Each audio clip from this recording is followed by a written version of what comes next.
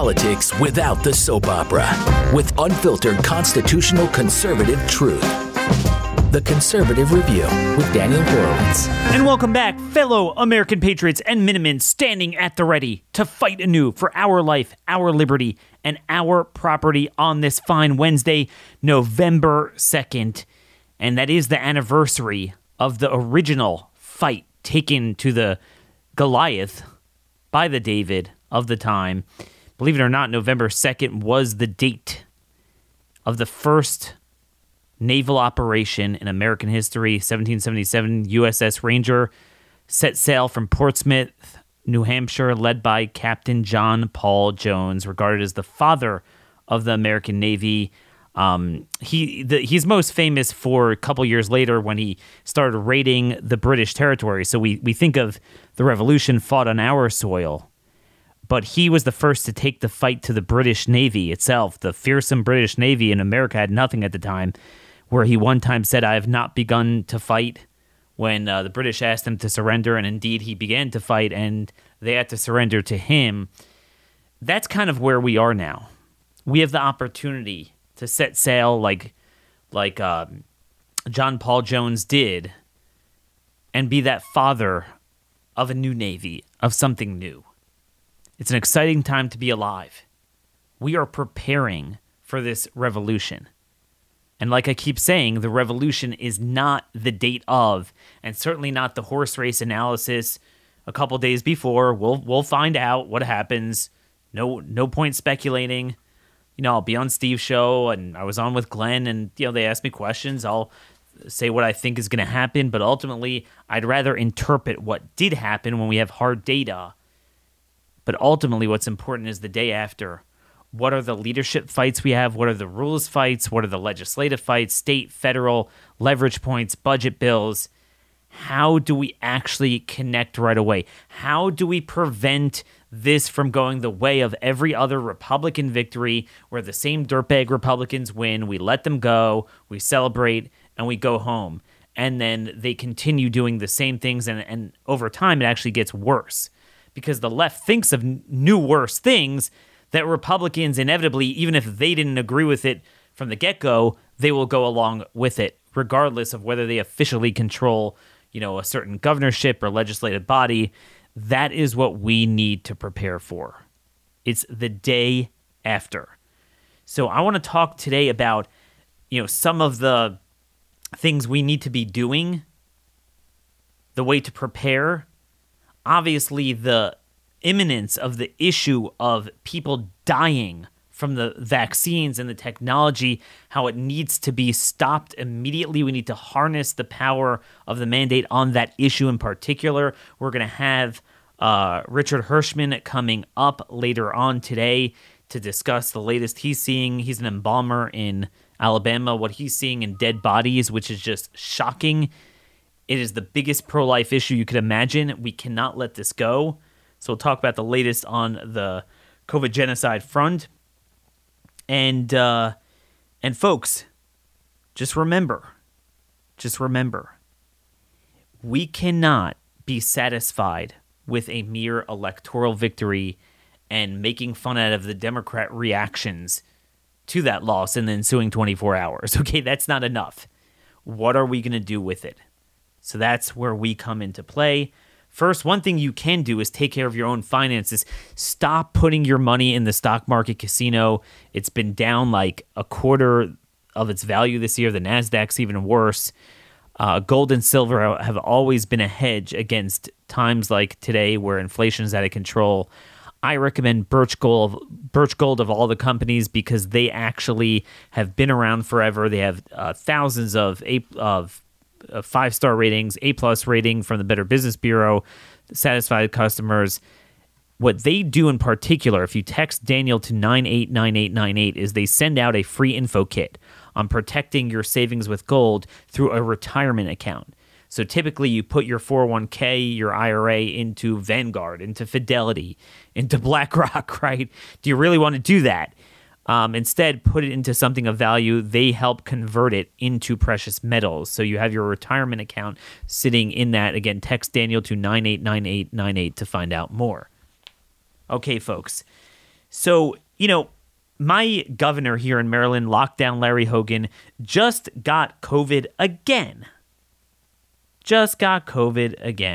And he said, fortunately, I'm up on my booster. It's like, what? What did you just say? So I'm just telling you, as absurd as that sounds, he is of the mindset that most Republicans have. So we're going to be celebrating this whole business. Oh my gosh, this is great. All these Republicans win. I could do R versus D horse race analysis from now until tomorrow. But the question is, who are these R's? And I'm just telling you, most of them are like that. Some won't be quite as obnoxious as Lockdown Larry, especially if they're in a red state, but they're certainly not going to fight for us unless we make them. With that, I want to give a certain perspective on what we need to be doing now. So first, it's just important to note, and my colleague Steve Deace has been saying this on Twitter, now is the time, we are the place, we are the people. There's no other time.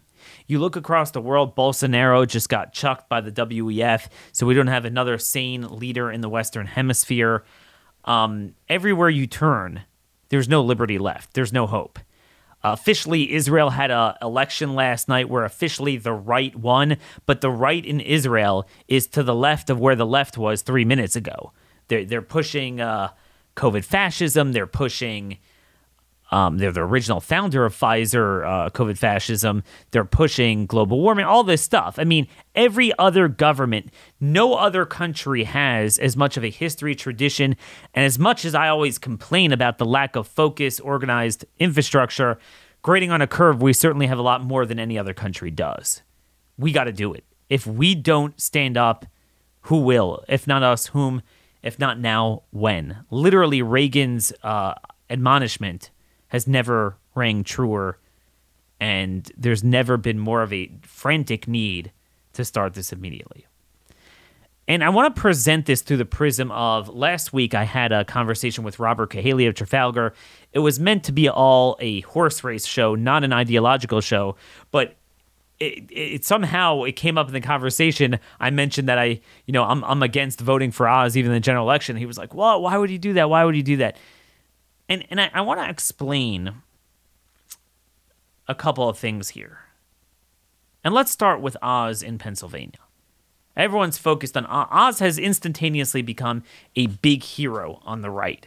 Everyone loves Oz now. Why do people love Oz on the right? Simply because, as always, the left is so offensive. It's so disgusting what they did, putting Fetterman up there, knowing that he had a stroke and is unfit to serve in office. So by default, it made Oz look like a hero. And he'll probably win. But let me ask you something.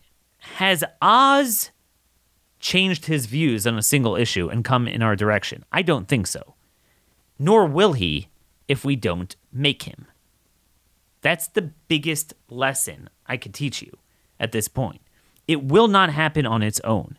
Just because Fetterman is horrible doesn't make them better. And in fact, that's how the Overton window keeps shifting, because the more insane the Democrats get, the more Republicans can become more insane to the left of where the Democrats were a few years ago and still maintain some superficial distance. But I want to focus on two things. I want to first talk about this notion of it's always better to vote Republican in a general election and why that's not always true. And then I want to discuss, even if you don't agree with the first thing I say, there's a middle ground between saying, look, if there's a rhino who wins the primary, I don't care, I'm just sitting it out. Even if you intellectually support that, and in some cases I do, versus throwing yourself at the guy's feet, treating him as a hero, saying, you're awesome, thank you for defeating him, and go home, and not holding him on a short leash. And I want to describe a couple ways that we can and should be doing that. But first, in terms of just, it's always, like, I understand this guy's a dirtbag, but there's never a scenario where in the same race, it can't be worth it on 1% of a level to vote for the Republican over the Democrat if you have the choice. Let me explain why I think all of you would agree with me that at some point it doesn't work that way. And I'll explain it like this.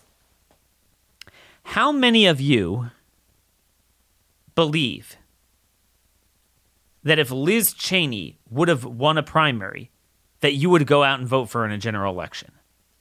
Now, inevitably, a lot of people would, because they're so brainwashed into, oh, you got to always vote Republican, and I hate her, but it's better than the Democrat.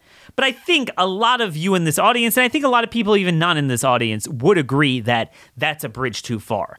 I think a lot of people would recognize there's a concept of that you have to look at politics dynamically, not just statically, not just as a math, but as an art. And Liz Cheney is not just one more vote. Liz Cheney is such a force multiplier of negative energy for the other side as a Trojan horse on your side that it's actually worse than having the Democrat, which would just be one more leftist vote on the left side. Here is a force multiplying leftist conduit into your tent. Okay, I think that's pretty easy to understand. That you do reach a point where it's not just that they kind of quietly, vote liberal because they're scared. Maybe they have a district that's kind of left-leaning. They want to hold it. I'm not talking about that. I'm talking about someone that is that subversive. Mitt Romney literally impeached Trump, tried to defeat Mike Lee, his sitting partner in the Senate there. That is negative efficacy. I personally believe that applies to Oz, but I just want at least people to understand that you could reach that level. That Oz, at the end of the day, is not a backdoor or backbencher Susan Collins. Just a quiet rhino representing a blue state. He has star power. He's going to be a leader. He's instantaneously going to be elevated, and he already is as a big leader. He is going to be a conduit for left-wing ideas for the Republicans to support the smart way of doing COVID fascism. Pharma, in particular, we're very worried about universal vaccination, global warming, transgenderism. He is going to be a negative. I mean, this guy promised to vote for the bill banning traditional marriage, banning states from ever defining marriage as a marriage. He made sure he could have just kept quiet. He said, hey, if I'd be in the Senate right now, I'd be doing that. That has not changed just because Fetterman is a vegetable. Oz has not changed. I want you to recognize that. I want to elaborate on this point just first. One more message today from a sponsor, very important. A lot of you know me as Daniel Hurwitz at startmail.com. I switched to StartMail because I'm done with spy mail. Originally, I thought it was stupid. I need to pay for email when we have all these free email services. Dude, it ain't free. They basically share your information. They spy on it, whether it's financial information, travel plans, in my case, political plans. They are watching it. That's why I turned my back on spy mail, switched my email correspondence with you guys to startmail.com. StartMail is an easy-to-use encrypted email provider, keeps my data safe. No one can read, scan it, or sell it. And when I delete the email, it's gone forever. You have that confidence. They're not based in the U.S., which is actually a good thing. They're governed by the most stringent privacy regulations. And also, StartMail lets me generate an unlimited disposable number of aliases, like disposable email addresses. So therefore, I never have to give out my real email when you need to give all these emails to sign up for anything, any product or whatever. I don't trust big tech. Neither should you. Sign up today with StartMail and get 50% off your first year. Okay, so that way you're not even paying that much for freedom and privacy. Go to startmail.com/conservative. That's startmail.com/conservative. So, folks, okay, with Oz, here's the deal. This guy is going to be a conduit for everything we hate. Everything we hate. That's why I still, to this day, support voting against him. And it's clear Republicans anyway would have 51 seats, the majority, without him at this point. Steve Deace thinks they'll win 56 seats. I think it'll be more like 54. But either way, you don't need his seat. Not that I think there's even a purpose to them having 51 seats anyway, but whatevs. Okay, that's a whole other story. I have to convince you on that. But my point is, I still stand behind that. But even if you don't, it's a moot point. A buddy of mine wanted me to come on his radio show in Pennsylvania, big show there. And I said, you know what? No one's going to want to hear what I have to say now. Have me on after the election. It's not worth me coming on before. And I said, I'll come on later. But you guys, I'll give you the message. Right now, Oz is a hero even among the more conservative-leaning more populist part of the movement. The day after, people need to look Oz in the eye and say, all right, we voted for you. All right, you won. Great. Hold him accountable immediately on very specific issues, and particularly the ones that we know up front he's bad on. In other words, Oz, you're this big hero. You are the guy that is going to come in, the cavalry coming in to save us. You need to spearhead a letter with the other freshmen and say, Mitch McConnell, you must oppose the Republicans signing off on cloture on an omnibus bill in the lame duck session because you're going to undercut our leverage. I want to be able to write a conservative budget. I want to be able to vote for a conservative budget, pass a CR, put it until next year. Hold them accountable. Every talk radio show host, every county and state Republican Party, influencer and chairman, get on his case. Reach out to him. Every conservative blogger and talk show host in the state. This is what you do. Oh, Daniel, no, I can't ruin his chances of winning. No, he already won. I'm talking about afterwards. Don't wait 5 years until he's screwed us on 10 other issues to start building the case against him. Lay down the marker so that right away he's forced to convert or die. Either he comes our way or it's easier to mark him from day one and it won't take, we won't be in a scenario where we have Lindsey Graham still in office. This is the mistake we've done. There's a middle ground between like, oh my God, thank you for defeating Fetterman, you're awesome, versus, look, I'll hold my nose and vote for you, but now it's game time. At least that much everyone should agree with me. Okay, so there's multiple different things you can do. You could run independent candidates in the general election where it's not, so it's no longer, if I don't vote for the Republican, the Democrat's going to win, especially in states like Idaho, Wyoming, South Dakota. You could easily do things like that. In Idaho, if every conservative talk show host right now would get behind Ammon Bundy, as opposed to the literally Republican in name only, Brad Chicken Little, the Democrat, no one even knows his name, Ammon Bundy would win. Ammon Bundy is going to get a significant historic amount of support for an independent candidate for governor. It's going to be hard to win. But if everyone would have gotten behind him, he would have won.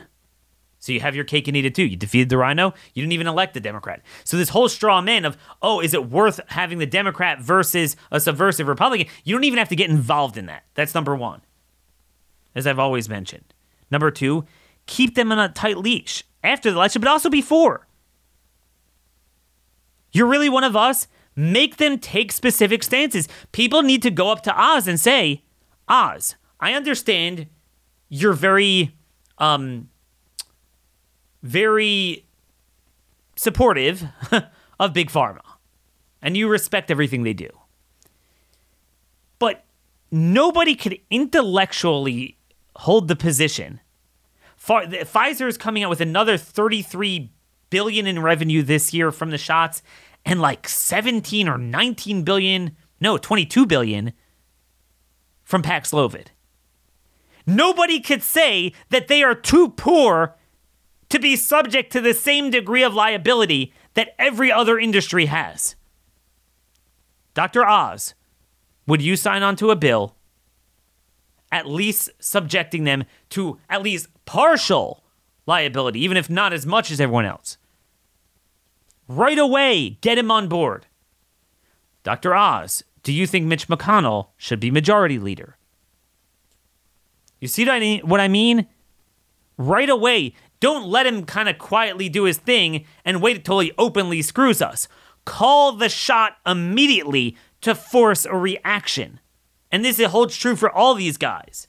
Like I've said before, the only good argument that Republican loser talk mouths on conservative talk radio have over me is the argument that at least a Republican, you can get your foot in the door and potentially pressure and influence, unlike a Democrat.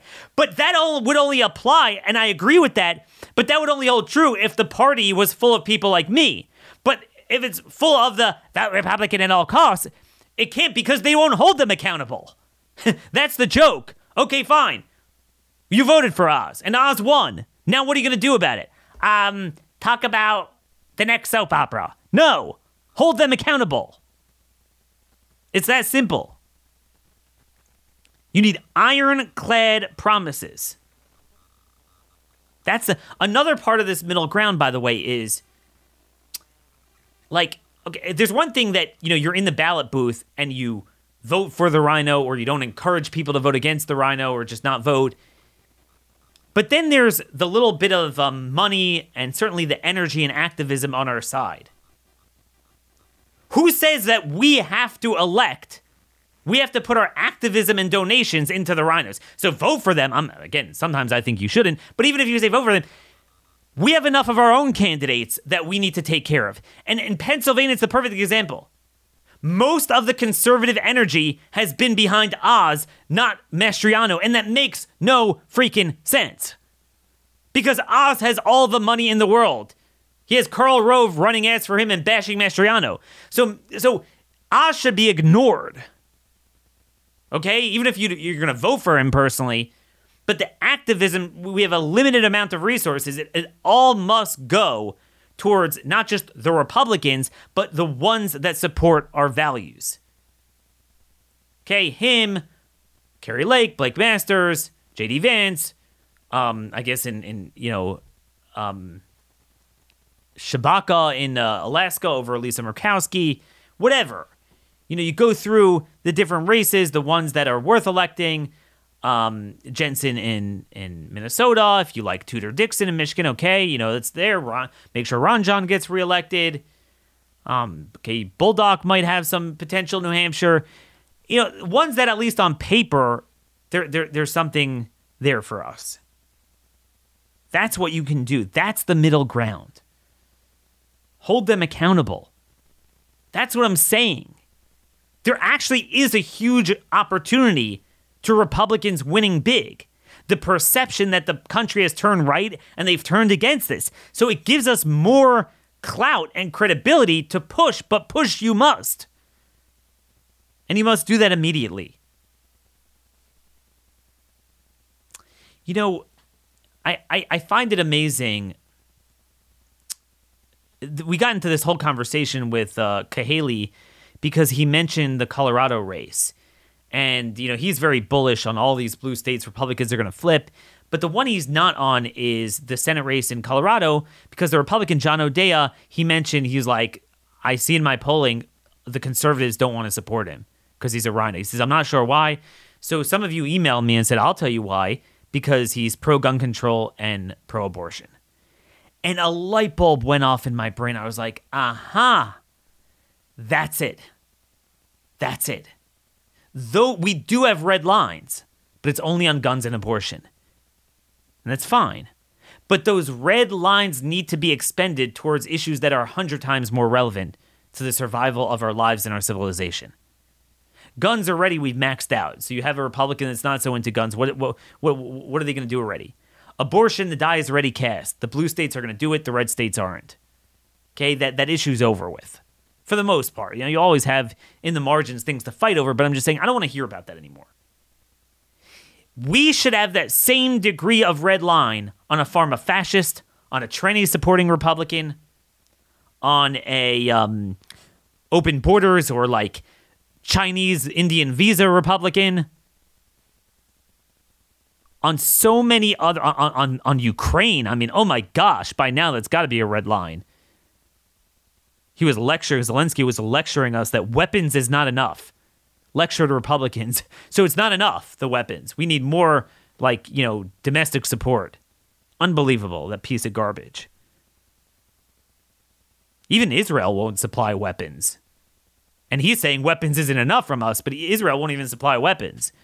And Israel's been a long, long-standing ally of Ukraine. Because they get it. They understand that there's no good outcome there. And it's all a scam. So we need to start creating those red lines that it is unacceptable to be within the party, and especially in the redder states, to hold these positions.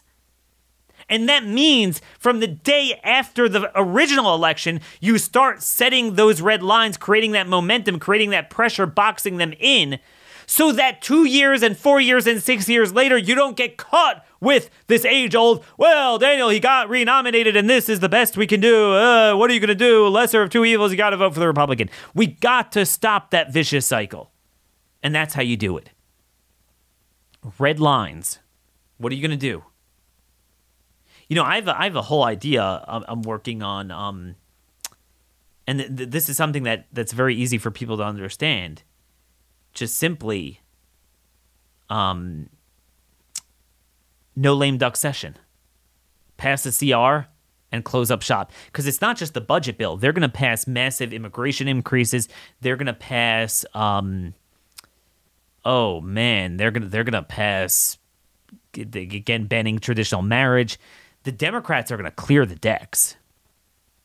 Well, Daniel, what could Republicans do? They're not in control yet. If Democrats want to, become suicide bombers on their way out, there's nothing to do. Not true. Not true. They have 50 Senate seats. So I mean, you could even afford to lose Collins, Murkowski, Romney, and a few others, and still, if McConnell, let me make it clear. There are some wayward rhinos, but if McConnell would hold the line and whip against these things, none of them should pass. And if McConnell would say, imagine being on the other side this time tomorrow, this time next week, Wednesday morning, not 100%, but presumably that there's a red wave, historical victories, House, Senate, governor, state legislature, up and down the ballot, Republicans would have so much leverage for McCarthy and McConnell to hold a joint press conference and say, look, you are voted out. We're not doing transformational legislation. Do a CR, go home. We convene in January. You have no right to vote on things after losing the election. It would resonate with the public. Ultimately, whether they give in to the pressure or they just so don't care anymore, that is the decision of the Democrats because they do control the floor. But what I'm telling you is even if they would ultimately balk at that and still have a lame duck session, Republicans could not cooperate and just refuse to supply the votes for any cloture. And they could shut it down. And they would never have this much leverage to do so coming off of this election. But nobody is thinking about this, which bothers me. Why am I the only one? And then, of course, to transition to the second half of the show here, there's the big issue, the 800-pound gorilla in the room. The biggest pro-life issue we could never imagine. People dying left and right. Babies dying at record numbers. Stillbirths, fertility, birth rates down, death rates up. Just yesterday, I'm sure you saw, and I don't like dancing on people's graves, but they did this to our people in a disgusting way, claiming they only died because they didn't get the shots of COVID, when in fact COVID was made more deadly by the shots and they blocked the treatment. Julie Powell, this author of Julie and Julia, dead of sudden cardiac arrest, 49 years old, just days after shaming people for not getting boosters. Obviously you had the Bengals offensive lineman or offense strategist, 38 years old, dead. I mean, every single day. Every single day. And yet this issue doesn't even register with 90% of Republicans. I want to be very clear. All these Republicans that you're looking to be heroes and amazing, and especially in these like blue state heroes, oh, we could win in New York and we could win in Washington and we could win back all the used to be swing states. I'm just telling you, it sounds exciting. I'm not going to dump on it, but just know most of them, they wouldn't touch this with a 10-foot pole. And at best, they're like, okay, we shouldn't mandate it. They have no idea what is coming down the pipeline. The Bancel, the Moderna CEO, was out mouthing off how he literally said everything is mRNA, everything they're working on now, all the technology. So not just vaccines. This needs to be shut down. This is such a big problem. They're literally going to poison the entire supply of therapeutics and drugs and anything that we use. It's not just vaccines even. We need to get to the bottom of this. This from the UK Telegraph, and we're going to get our embalmer on the show, Hirschman, in a couple of minutes. Crisis as excess deaths soar to levels higher than during COVID pandemic. Excess deaths in England and Wales are currently running higher than the main pandemic years of 2020, 2021. UK had a, it was less than America, but pretty close. Nice share of deaths. Okay, Delta was very deadly because the vaccine actually caused that. And for this to outpace that, throughout October, there have been an average of 1,564 extra deaths per week, compared with a weekly average of just 315 in 2020 and 1322 in 2021. Latest figures from ONS showed that the week ending October 21st, there were 1,714 excess deaths in England and Wales, of which only 469 were due to COVID, just 27%. And again, most of those were incidental. And if they really did die of COVID at this stage, it's because they got the shots. By the way, I don't know if you've seen, in addition to RSV, we have like a record flu season now. Not record, but they say the highest in 13 years. It started 6 weeks early. Where do you think all of this is coming from? The immune suppression. So it's not just that deaths, like the long-term sickness. So we're going to have excess deaths for years to come that you won't even be able to trace back. But these are traceable.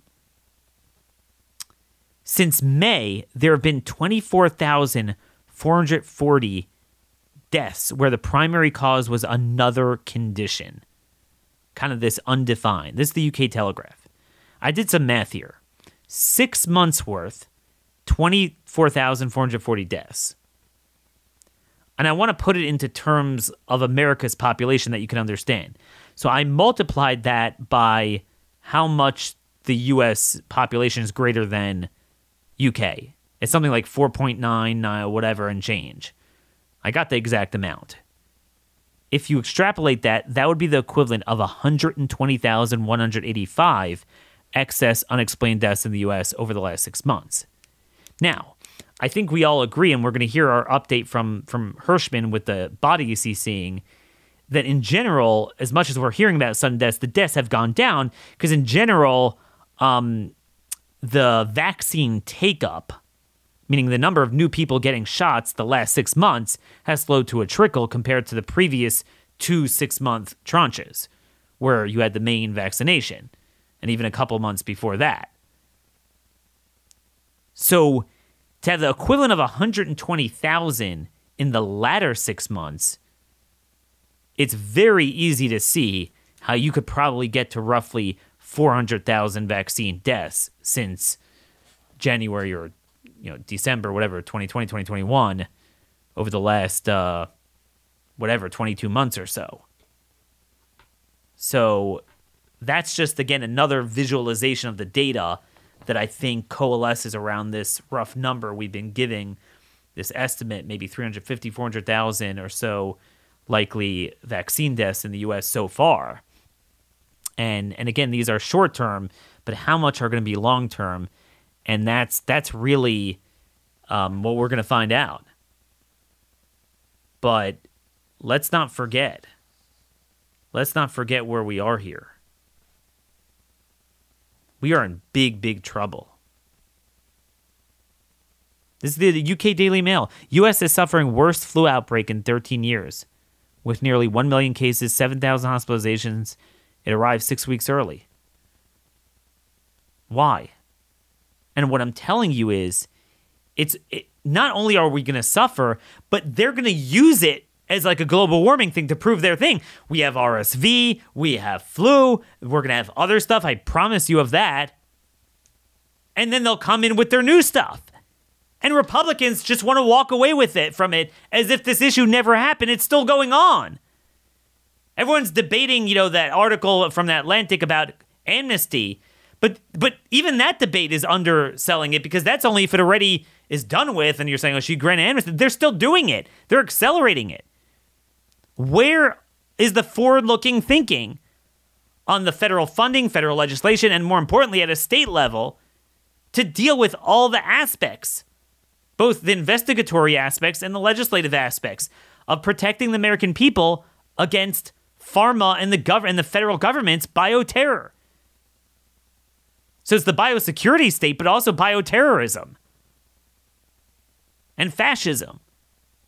The emergency powers, the liability, preventing all mandates in the future, criminalizing it, having private causes of action against it, studying the nature of this technology and what it's done and the COVID deaths and the compensation and the studying treatment for it and the blocking of the treatment for it, and protecting independent doctors, going after medical boards and state licensure boards and pharmacies. I mean, all of this needs to be dealt with.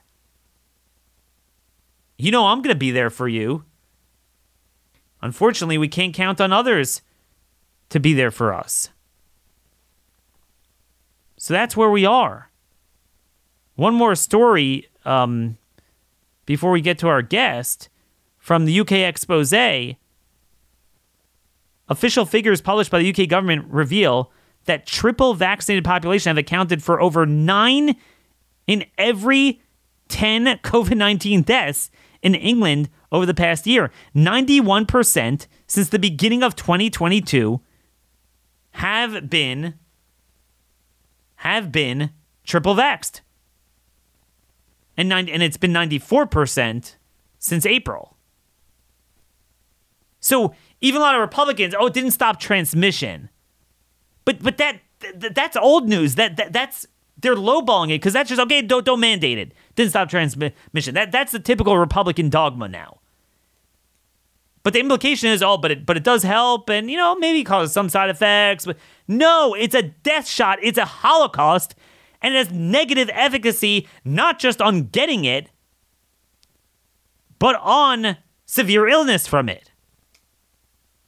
Now, still, most people aren't getting severely ill from Omicron, but among those who do, it's the same reason why we have more RSV and flu that people land in the hospital floor for. COVID is now like a flu, not like, before where it was this severe hematological pulmonary disease for at least some people. But again, when what they've given people VAIDS, vaccine-acquired immune deficiency syndrome, so then like someone with AIDS, you could die of the flu. This is insane. This is utterly insane. They have it all there, all that data. But let's cross-check, cross-reference this with what is being seen in dead bodies. So, folks, one of the most shocking revelations that demonstrated both the extent and magnitude, but also the possible cause of these sudden deaths, did not come from a scientist, a doctor, even a data analyst. It came from an embalmer. Very interestingly, a couple months ago, a while back, we had on Richard Hirschman. He's a longtime embalmer and funeral director in Alabama. He deals with dead bodies, and it's obviously a profession that if you're not in it, you're really not familiar with what goes on. I mean, because most people don't even want to think about it. But he was seeing a piece of this puzzle that others weren't. And he came on this show and some others and made an unbelievable statement saying that suddenly, he's doing bodies for years and, sees, once in a while you see kind of conventional clotting, but all of a sudden, a massive percentage of the bodies beginning last year, coinciding with the take-up of the vaccine, started seeing these fibrin-like, snake-looking, not even blood clots, worse than that, just as if your veins and arteries are full of these fibrin-like white substances that are contiguous, sometimes a few feet long even, and that was true even with bodies that were only dead for hours and not for days. So you can't chalk it up to some sort of process, post-mortem process. And it was just, what in the world is that? And it really did not look very good. So I figured, let's have a little bit of an update with him.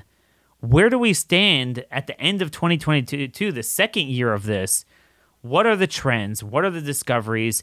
And how does that possibly shed light on some of the trends we're seeing both anecdotally and also in the data? So with us is Richard himself. Hey, Richard, thanks so much for joining us once again here at Blaze Media. Sure thing. I appreciate it, Daniel. And I appreciate you bringing this to life. So since we spoke last, would you say that this trend is generally holding, that, pretty much every time you do these, post-mortem work that you do, you're seeing these funny-looking blood clots? Yes. As a matter of fact, it seems to be getting worse as far as, where I'm at in our area. The numbers of deaths that I'm embalming seem to be going down. But however, the clotting issues are increasing. And just let me give you a quick example. Back when we first talked, it was probably maybe 60% of the bodies I was embalming were showing signs of clotting. Now, prior to 2021, we would see clotting in maybe, 5, 10, maybe 15% of the bodies. Last quarter, it was easier for me to calculate how many bodies were, the number of bodies that were not clotted, and it was only 12%. So that means almost 85% of the bodies were clotted, which is like a total reversal than what it used to be in the years past. Wait, 85% are clotted, and when you say clotted, 85% are like with conventional, and then out of them, some of them have these Frankenstein clots? Right. So the way I kind of look at it is like, okay, so the ones that I mark as having clotting issues are usually ones that are suspected that if something looks abnormal. But even if we just take the 15% at the high end, 15%, you could sit there and say, all right, well, 15% of those might have been clotted anyway. That still is leaving roughly 60% with unusual clotting, this fibrous material that I'm talking about. Wait. I want to make it clear. You are saying that you've never really seen that degree of clotting, or whatever you want to call those stringy things. You've never seen them, and then now it's like every other body? Just about. And the ages of the people that are dying are getting younger. I've embalmed children, babies in the past. That happens.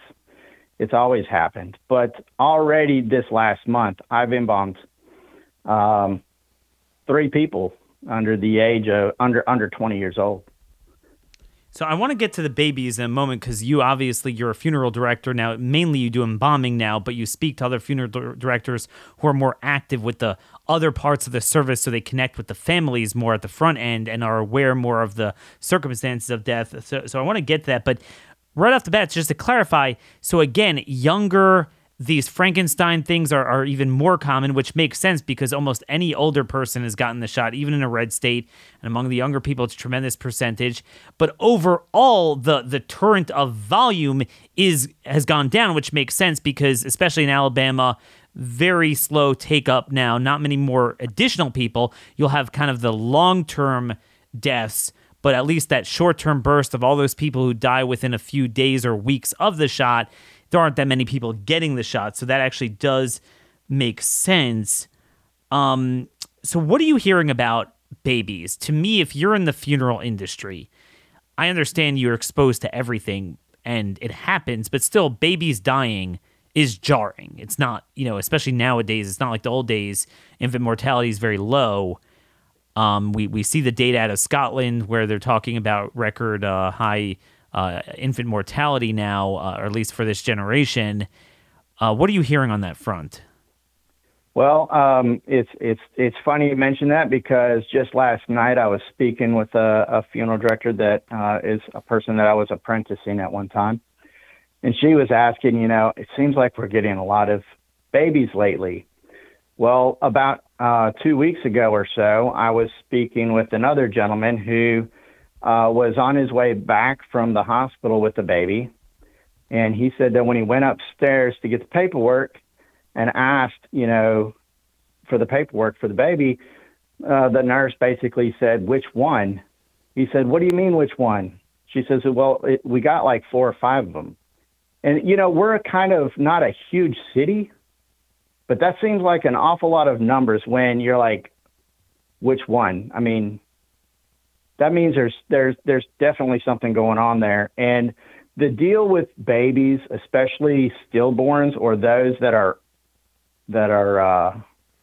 fetal demises where they're getting up there close to the end of term, a lot of times those babies are not embalmed. Sometimes there's very little we can do to do that kind of work. So typically they're either cremated or they're simply wrapped, taken care of as best they can. Sometimes they like to go ahead and put a little, baby gown on them or something like that and simply put them in a casket and have a small graveside service for them. So if, I won't always see those kind of cases.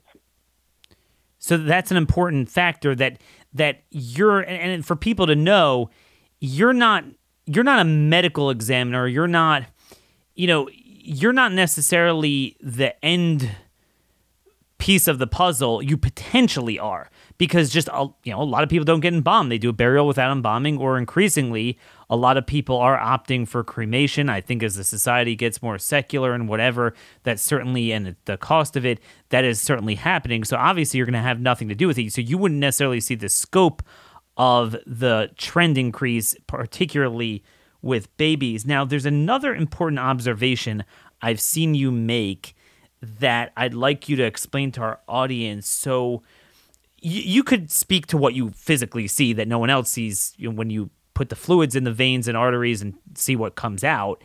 But then, you do get kind of an indirect glimpse of circumstances and trends of deaths. And right. I want you to talk about a concern that you have with people who die of cancer. Right. The thing that is concerning to me, and it's not just me, I've spoken with other morticians as well, and they're seeing it.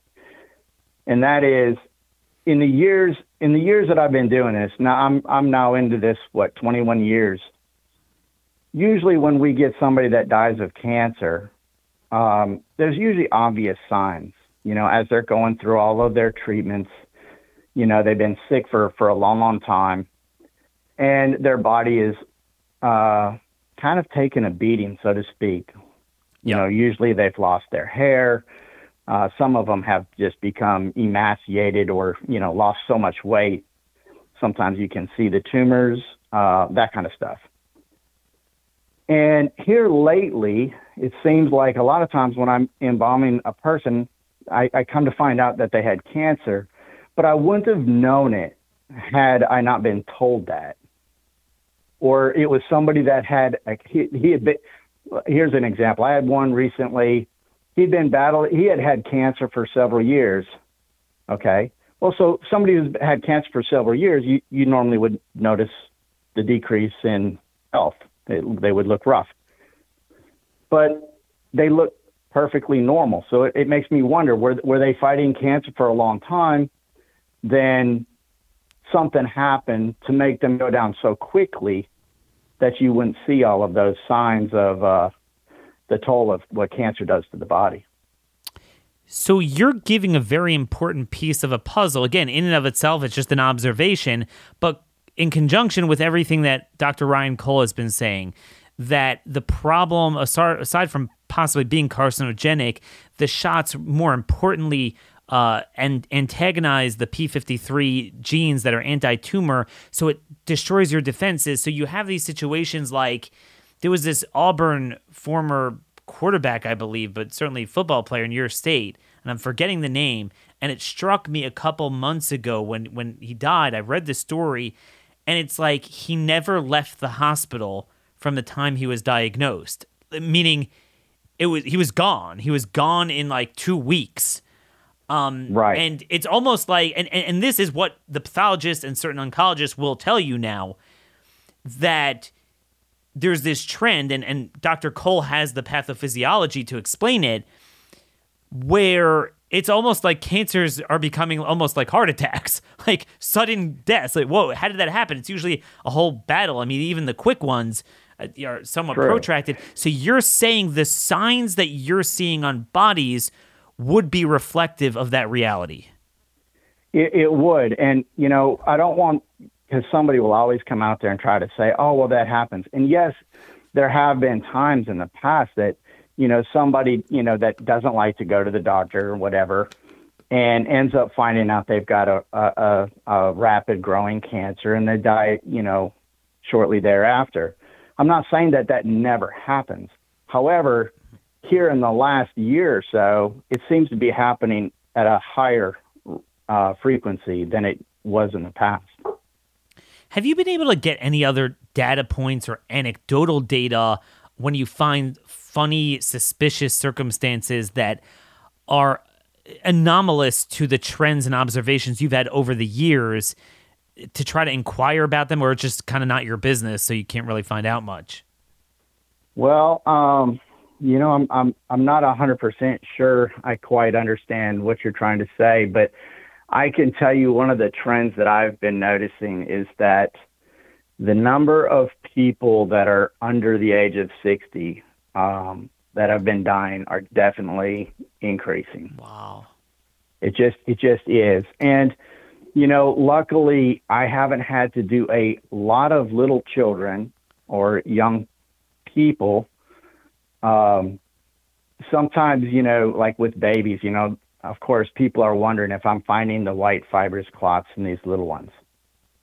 The truth is, usually I don't get the opportunity to embalm them because they're either cremated or buried without embalming. But even the ones that I do, their vessels are so small. I don't know. I haven't noticed them. I haven't. But I have heard that a lot of times these young ones, especially the babies, were from, parents that were vaccinated. So is there a direct correlation there? It sounds like it. Of course, I can't prove that. Yep.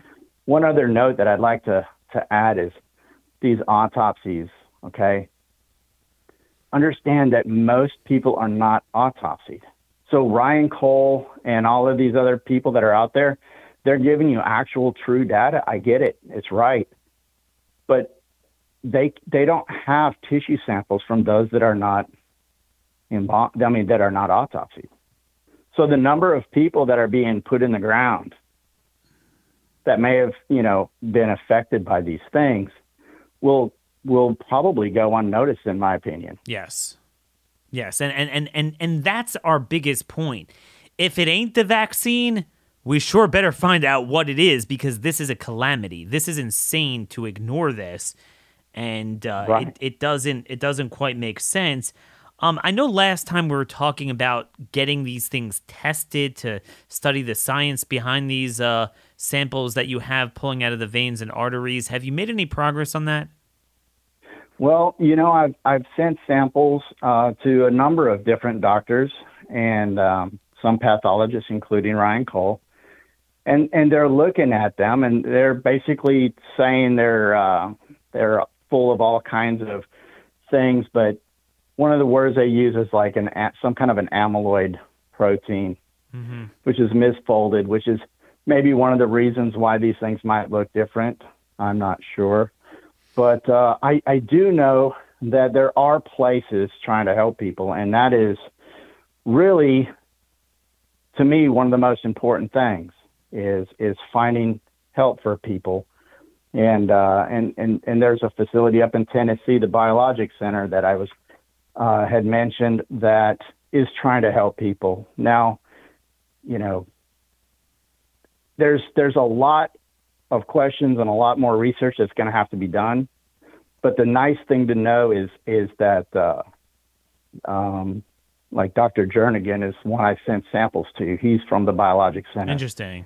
So I don't know much about him, but you're saying this Dr. Jernigan, Franklin, Tennessee, Biologics, BIOLOGIX clinic. I can't speak to him, but you're saying you've dealt with them and they treat injury to try to maybe get ahead of potential blood clotting that people might have.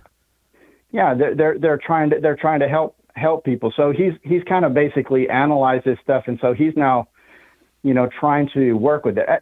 Again, the thing that's comforting to me is knowing that there are people like him, people like Ryan Cole and other doctors, that some want to remain anonymous, of course, but at least there are places trying to help, because that is, that's more important than anything. So I want to zoom this out just before we sew up here. Again, you're kind of in the back room. You are a certified funeral director, but your practice is mainly behind the scenes now. But obviously, you speak to people in the industry, and I'm just curious what you have to say. The Epoch Times had this article a couple weeks ago, or maybe last week, a funeral director in New Zealand that actually seemed to try to ascertain from the families what the history was, and she said publicly to them 95% of corpses had received COVID vaccination within 2 weeks of death. Are you familiar with that?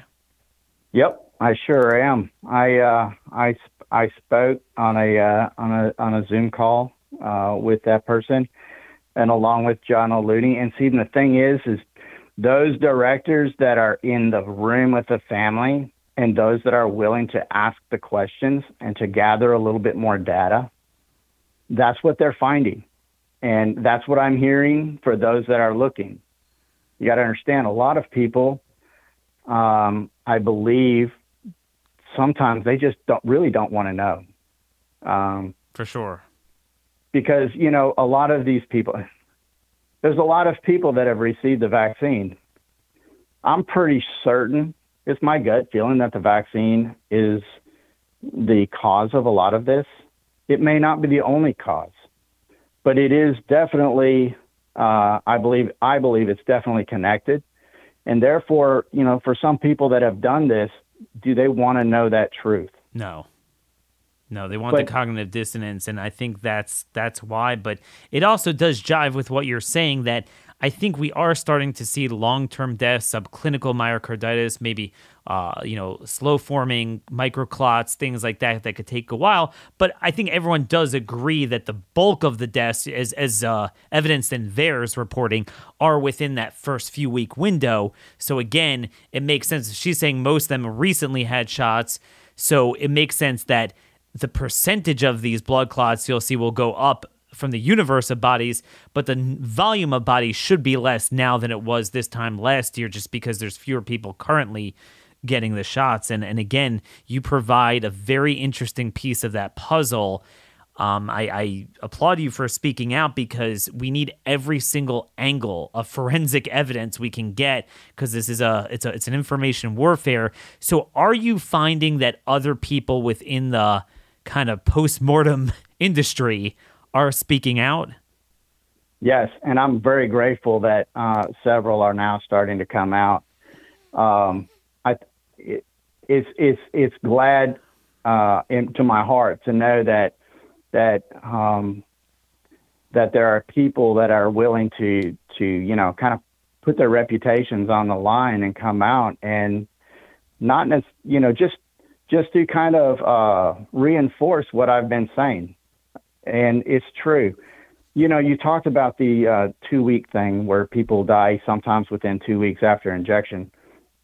And we noticed that back in early last year, we started noticing, that people were dying. And then when you asked the question, they got the shots, a few weeks ago or something like that. But my bigger concern is these white fibrous clots are on the rise. And the people that have had the shots have had them now for months ago. Some of them are over a year ago. And yet I'm finding these abnormal clots. So just because they didn't die within that 2-week window doesn't mean that there might be something going on. Yes. Behind the scenes that they're not aware of. It's an emergency. Any one of these clots, if it breaks free and it blocks a vessel in your heart, you're going to have a heart attack. And if it clogs up a small vessel in your brain, you're going to have some kind of a stroke. We can't get to this quickly enough. This is the biggest pro-life issue that we need to get to the bottom of the cause, the scope, and rectify it immediately. trialsandexecution.com for those behind it. Certainly suspension of all this technology and the people behind it and the organizations and the companies behind it for the future, and immediately get to studying the diagnostic strategies and treatment strategies of those who already got the shot. So we try to staunch this. I mean, it is ludicrous of me. All these Republicans on pro-life, they don't want to touch this. It just makes no sense. This is by far the biggest pro-life issue of our time. We're out of time. Please keep us updated on what you're seeing. I think this is valuable information, and God bless you for coming forward. God bless you too, Daniel. You're doing an awesome work. Take care. So again, that was Richard Hirschman, embalmer in Alabama. So for example, I don't understand why the Alabama legislature and Department of Health, red state, wouldn't be interested in bringing him in, finding other funeral directors and embalmers within the state, and getting to the bottom of this. Every state needs to do a forensic data audit of their Medicare, Medicaid billing codes and trends, their death codes like John Bedouin did for the death certificates. Anyone who died within 30 days of getting the shot, match it against the immunization records, which unfortunately they all have, with the surveillance. So he's may as well put it to some good use, not just spying on us. And this needs to be shut down. But I'm not hearing that. Red wave. I'm not hearing that. I just wanted to add one quick point before we sew up here. And I'm not judging anyone here. I'm just stating what I think is somewhat of a fact. So you have to realize a tremendous amount of people get cremated nowadays. Obviously, in my religion, it's an anathema. We don't do that, nor do we do embalming either. We don't do either. Just live burial, do it pretty quickly and without either of that. But my point is, the thought just did cross my mind. I'm assuming a lot of conservatives nowadays do cremation, but I would still think that in terms of the divide, a much greater share of liberal type of people get cremated. I'm making that as a premise, but I think it's true. So the point is, a lot of these younger people, if you picture this, these like 35-year-old Karens that yell at people and then they, for not getting a shot and then they drop dead of the shot. Most of those I don't think would be passing before the table of people like Richard Hirschman, because disproportionately those very types would get cremated in particular. Maybe I'm wrong about that, but that's just the thing. So I don't even think he's seeing a fraction of the scope of it, and yet he's still saying, oh my gosh, these clots are like more than half the cases now, and within that 2-week window, and then younger people, and then these, again, the cancer, people dying of cancer that look like they're young and haven't gone through much of a battle over time. That's extremely creepy. We need to get to the bottom of it. Again, November 9th is the date that matters more than November 8th. Send me your comments, questions, concerns to Daniel Horowitz at startmail.com. Follow me on Telegram at C19TruthBombs. I'm still not restored on Twitter for all the talk. We'll see what happens. Till tomorrow, God bless you all, and thank you for listening.